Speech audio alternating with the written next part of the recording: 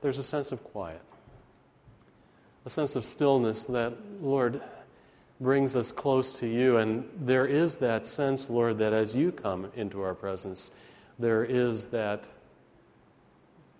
sense of eternity that stills our souls. And out of that, Lord, we know that the goal of spirituality is that we might know him who is from the beginning. Lord, I pray that even now in our worship and that, Lord, in the speaking of your word, we would know you, for you are from the beginning. And in knowing you, that, Lord, we might also know what is the passion of your heart. So that, Lord, as we gather together in this place, it might be a still moment where we are gathered in your presence in a very wonderful and a treasured way. This we pray in Jesus' name and for his sake. Amen. As I trace my own personal journey to faith, there was one of those moments that came that I will never forget.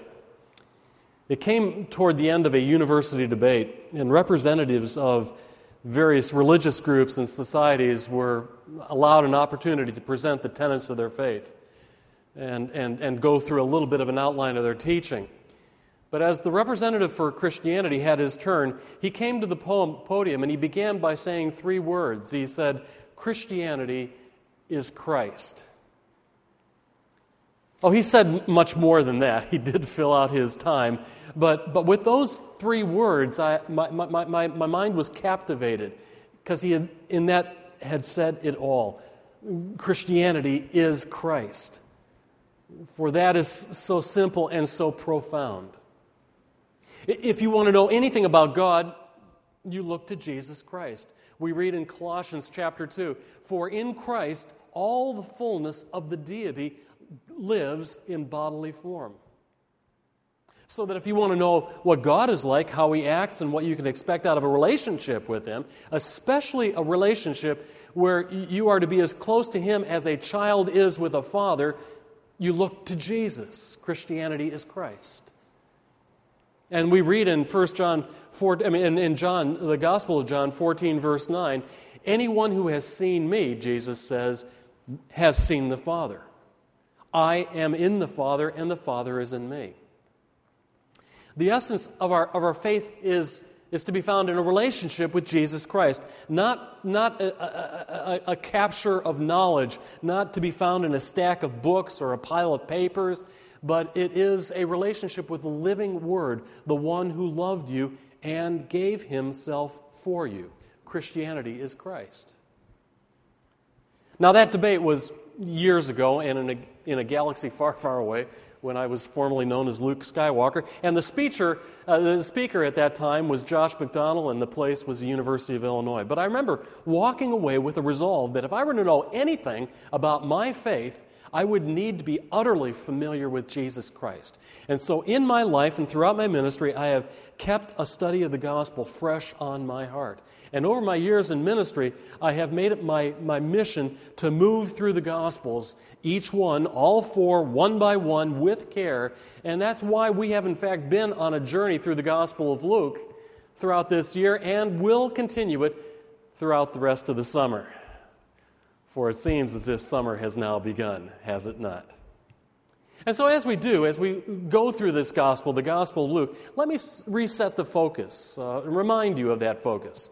In ways, this study is almost like a clinical exam because we are looking at Jesus up close and personal and asking ourselves the question, what is he like? How does he feel? How does he act? How does he treat people? What does he do with them? And what is his passion? And this is not just an academic exercise. Those questions have to be quite personal, because when we ask how does he deal with people and what does he do with them, it is a very personal issue. What does he think about me? How does he feel about me? And how will he treat me if I were to be in a relationship with him? What will he do with me? Examine the gospel and you will find those answers. So putting these questions on the table, I'm going to ask you to rejoin with me again in the Gospel of Luke, because we come to Luke chapter 15. And as I've outlined my understanding of the Gospel of Luke, when we come to chapter 15, there could be a heading set over the next few chapters through 17 and 18 of God's heart for the lost.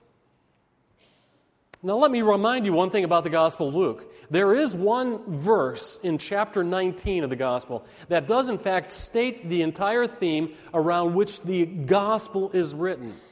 It's found in Luke chapter 19, verse 10. There in one sentence we have the mission of Jesus Christ stated in clear and unmistakable terms. And we found those three words as the outline of the Gospel. Luke chapter 19, verse 10.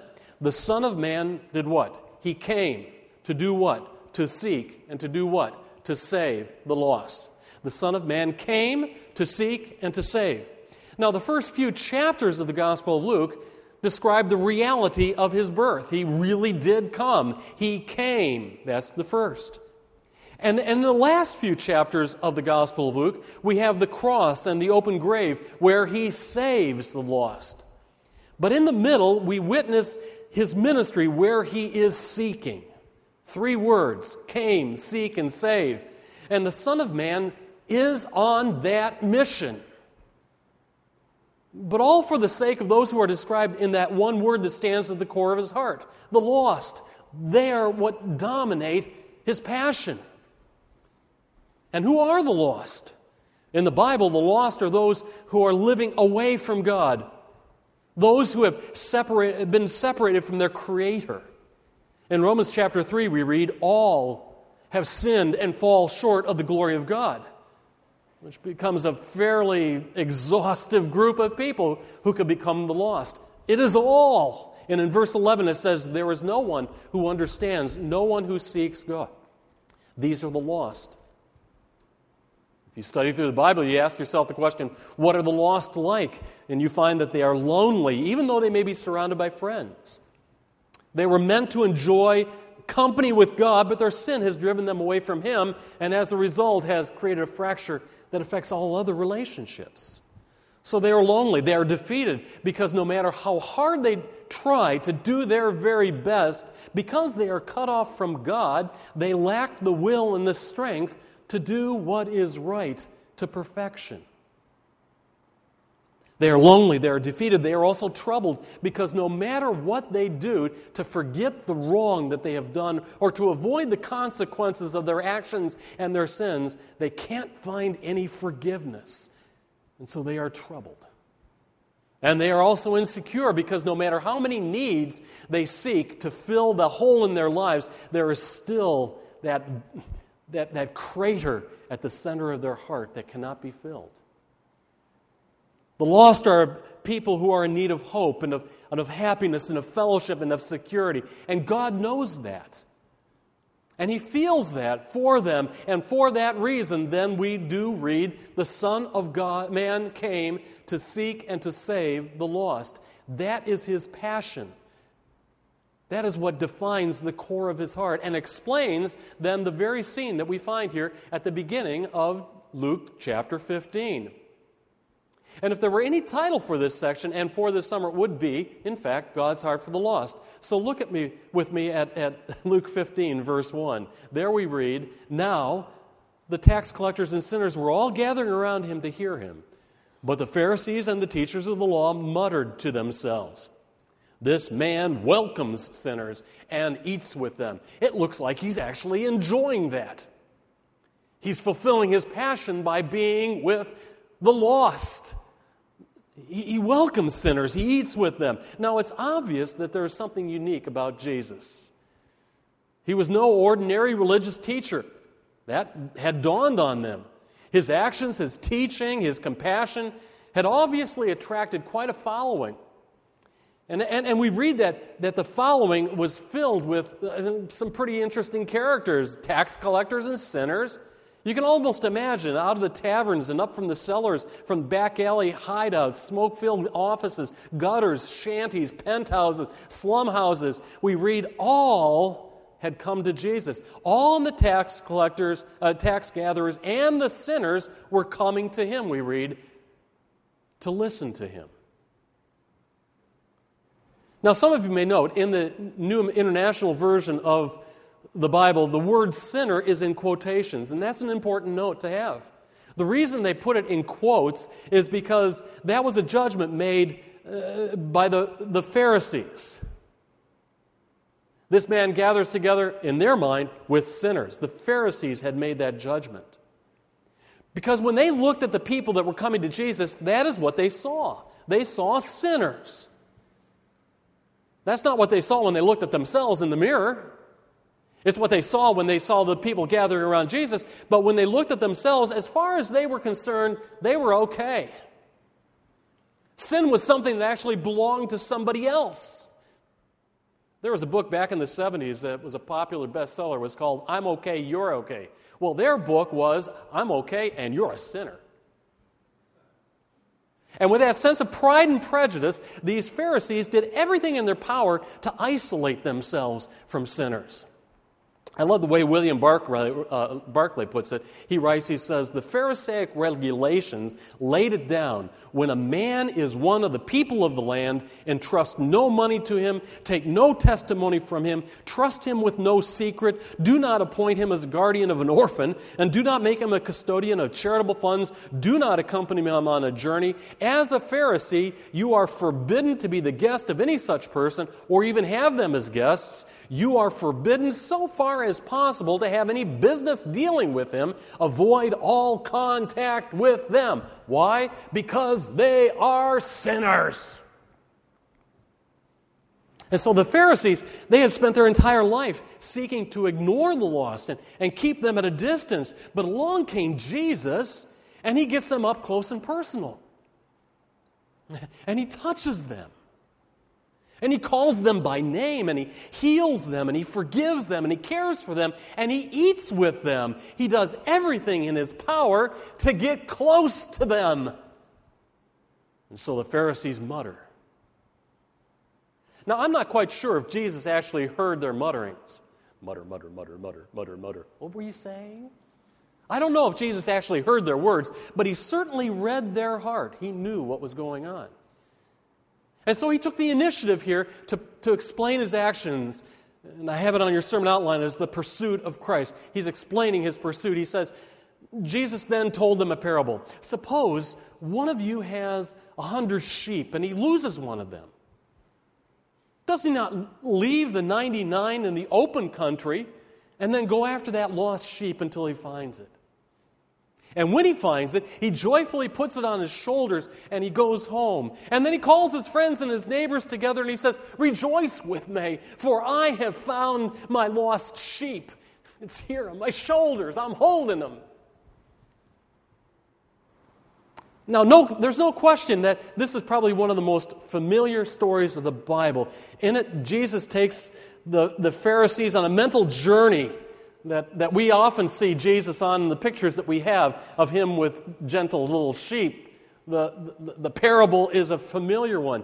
But he's taking the Pharisees on a mental journey that was very familiar to them, and he walks them out into the craggy hillsides and the steep valleys of Judea where shepherds tend their flocks. And by telling them this story, Jesus connects a number of critical dots in their minds in order to make certain connections that draw them to the truth. The first dot, it's a familiar scene for them. The chances are a number of these people, in fact, were shepherds or had been shepherds or knew shepherds or related to shepherds, but they knew what a shepherd was and what sheep were like. And so when Jesus says here, just suppose one of you, it was kind of a funny thing for him to say, because he didn't have to suppose anything. He knew that they knew what he was talking about. It was a business that they were familiar with. And a flock of 100 sheep, well, that is a standard flock. And the counting of the sheep was just a matter of inventory. They could put their pencil on the first dot because they understood exactly what he was talking about, and there was no problem. But then he drew a line to the second dot. And with this story, Jesus then brings God into the scene. In the Old Testament, when they looked to find a way to describe how God cares for his people, it was put in shepherd terms. That's what we have with the 23rd Psalm. The Lord is my shepherd. In the book of Isaiah, in chapter 40, verse 11, the sovereign Lord comes with power. He tends his flock like a shepherd. He gathers the lambs in his arms. He carries them close to his heart. He gently leads those who have their young. God is identified already as a shepherd, and when using that illustration, the second dot appears. He brings God to the scene. You know what shepherds are like human-wise. You know that relates to what God is like in all of his being. And so the dots are beginning to connect. And then Jesus adds a third dot by telling this story as a question. He doesn't tell this story just as a story. There's a question mark at the end. What do you do when you lose something? There's the dot. Do you know what it's like to lose something? What happens in your heart when you have lost something, especially a treasure? What do you do when that happens? Now, I don't know about you, but when I lose something, even the simplest things, I tend to go a little nutty, okay? But I really go insane when I lose something that is special. When I lose my keys, or when I lose my wallet, it's almost like the world stops, doesn't it? Does it work for you like that? How many of you lost something over this last week? Oh, come on. Okay, I'm going to drop that other illustration right out. That's off the table here, okay. But I know if I lose something, sweat breaks out, I lose my glasses, I know I'm in serious trouble. Ask yourself, what do you do when you lose something? Even more than that, take it one step further, what do you do when your search is successful? Especially when it's a search that is successful because it's a surprise. You didn't think to look there, but you looked there and you found it. What do you do? How do you feel? You feel like throwing a party, don't you? And in that party, you come up with all sorts of personal resolutions. I'm never going to do that again. It's always going to be different. It's going to be labeled. I'm always going to put it in the right place. I am going to make things right into the future. Now, if you understand that, you can draw a line from the dots all the way through the story, and that will take you directly to the heart of God.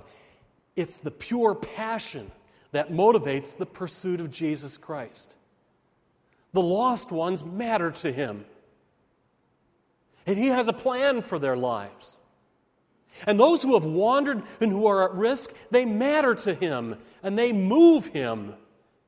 They move him so much that he actually comes to earth. He came to seek and to save them. And you got to love it, because Jesus looks at the lost with a compassion and does not hesitate on his part. And I suppose the obvious point of the parable could end right there. Note, who is Jesus telling this parable to?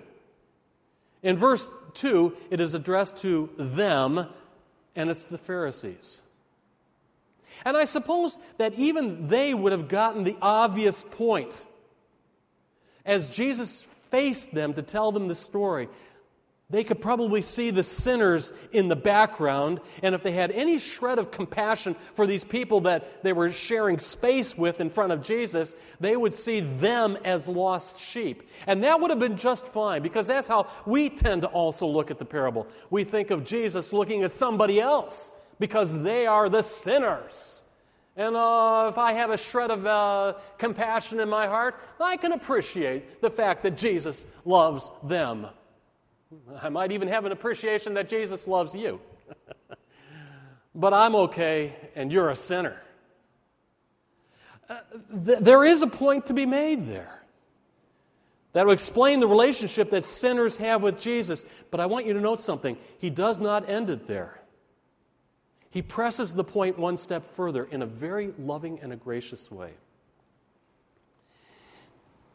In verse 7, he says, I tell you that in the same way there will be more rejoicing in heaven over one sinner who repents than over 99 righteous people who do not, and I'm going to add a little extra word there, feel the need to repent. I want you to be very careful how you read the last part of that verse. For it reads there on the surface, those who do not need to repent. And you may wonder, are there actually human beings out there who see themselves as being so perfect and so holy that they feel that they have no need to repent? Is it possible that there are people out there who have taken grace for granted and have maybe come to know Jesus Christ, and they've got the name of God and they've got their theology together, and they are now comfortable, so comfortable in their faith that they feel no need to repent? For in themselves they are righteous. Jesus, I believe, is being very gracious here. He could have simply named names and then called the Pharisees out. He could have said that there is more rejoicing in heaven over one sinner who repents than over 99 Pharisees. That's what the Pharisees did in verse 1. They looked at all who gathered around Jesus as a group, and they gave them a name. They were name namers. They said, sinners, you want to have names? Jesus says, I'll name names. I could say Pharisees, but I'm going to say people who do not feel the need to repent. And Jesus was a little bit more subtle here as well. He looked at the Pharisees and then he saw them for who they were. A group of people who did not see the need to repent, who had no compelling reason to repent, and who saw themselves as just fine, righteous, together people huddled together with others of like spirit, and who rejected the notion that they had any need together to repent. And you have to ask yourself the question, do you think any of them ever gave heaven a reason to rejoice? Do you think that any of them could ever say with any confidence that they had ever given God any reason to throw a party? Do you think that any of them wished that God would embrace them with the joy that He was embracing that one lost sheep? And just possibly, if you carry that thought down, is it possible that they might have envied those for whom heaven was throwing a party? I wish they were throwing a party for me. I want you to keep those thoughts in mind, because there's a story that was told by Ann Ortland that turned this parable around in my mind a number of years ago. And it's really helped me understand something very deep and profound. She goes, several years ago, she and her husband, Ray Ortland, who is the pastor of the Lake Avenue Presbyterian Church or Congregational Church in Pasadena, they were kneeling on cushions in a long, low dining room table in a private hotel suite in Japan. The air was seasoned with celery and leeks and unknown things, and she writes, through a missionary interpreter, an important Japanese industrialist was addressing my husband. And he as the industrialist spoke, he said this, I have come to this city and I have invited you to join our family at dinner tonight so that I might ask you a question. During the past year, my son has become a Christian. And I admit that he was rebellious and hard to handle, but now he is respectful. He is a good boy. But as you know, Christians in Japan are a very small minority, and they are looked down upon as being low class and disloyal to family and to country. And then he said something that was just so profound. He said, there are so many sons in Japan. Why would this happen to my son, to me?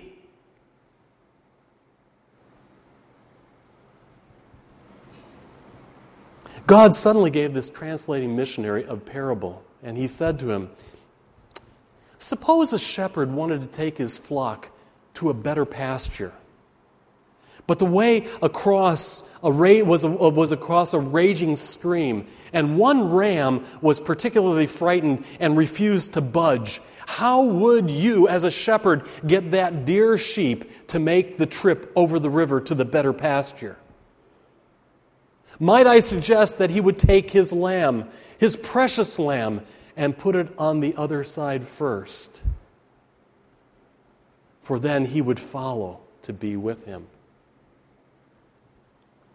As Anne Ortland writes, she goes, "A tear ran down the father's cheek, and he said those words in Japanese, 'Ah, so.'"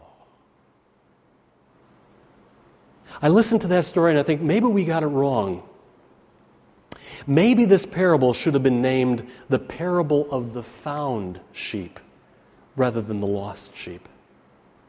Maybe, just maybe, it was the 99 who were really lost.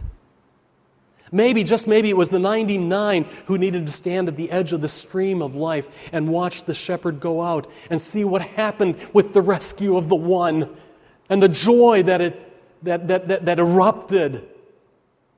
And maybe, just because the joy shared by that lost lamb in the arms of the great shepherd, it would have touched the heart of that entire flock. And here and there, maybe possibly 99 times, with a thought and a yearning that says, "I really wish I could be held like the shepherd, by the shepherd just like that." Maybe, just maybe, the example of that one sheep would have been enough to move 1, 2, 3, 87, 88, 98, 99 to cross the stream and trust themselves into the embrace of a shepherd who loved them. The fact is, at the end of the story, Jesus is talking about human beings and not sheep. And the fact is, you and I can do what sheep simply cannot do. We can repent. And with our repentance, Jesus takes us into his arms with rejoicing. We can repent. I tell you that in the same way, Jesus says, there will be more rejoicing in heaven over one sinner who repents. We can repent. You can repent. I can repent. We can refresh our repentance for a grace that we have come to take for granted. And we can come, like the invitation is made to the Lord's table with each and every one, come with a heart of confession, open to Jesus so that he can take you in his arms and embrace you just the way a loving shepherd can. You can turn in your heart and you can bow in your spirit and you can surrender with your will and you can abandon yourself in the hands of the Lord who loved you and gave himself for you. Sheep don't have that capability. You do. I do. And we can do it right now. For the Son of Man came for you and for me, for all of us. He came to seek and to save and to embrace. I have that image in my own heart as I approach the Lord's table. And I pray that this would be the image that you have in your heart as well. That you come and you set aside all the things that have taken your attention away from the one who loved you and gave himself for you. And you say, "Find me, Jesus. In this moment, as I take the bread and as I take the cup, I am willing to be found. I am a willing captive of your grace. Embrace me and never let me go." Would you pray with me? And gracious Heavenly Father, we do confess to you that there are times that our familiarity with life and with righteousness cause us to take certain things for granted. And yet, Lord, you awaken us to the true nature of your heart, that you really do love us, that you really do care to have fellowship, to take us into your arms, to call us not sheep, but sons and daughters, men and women of God. And so, Lord, as we share in this which is your Lord's table, the taking of the bread and the taking of the cup, with that, we declare ourselves willing captives of your grace. Take us, Lord Jesus, take us, take me. And Lord, in the times that we have as we share in this, Lord, in the quietness, Lord, that be the prayer of each and every heart. I am yours, Lord Jesus. I am yours, for you are mine. This I pray in the powerful and the wonderful name of the one who does love us and who does give himself for us, Jesus Christ, who is our Lord. In his name we pray. Amen.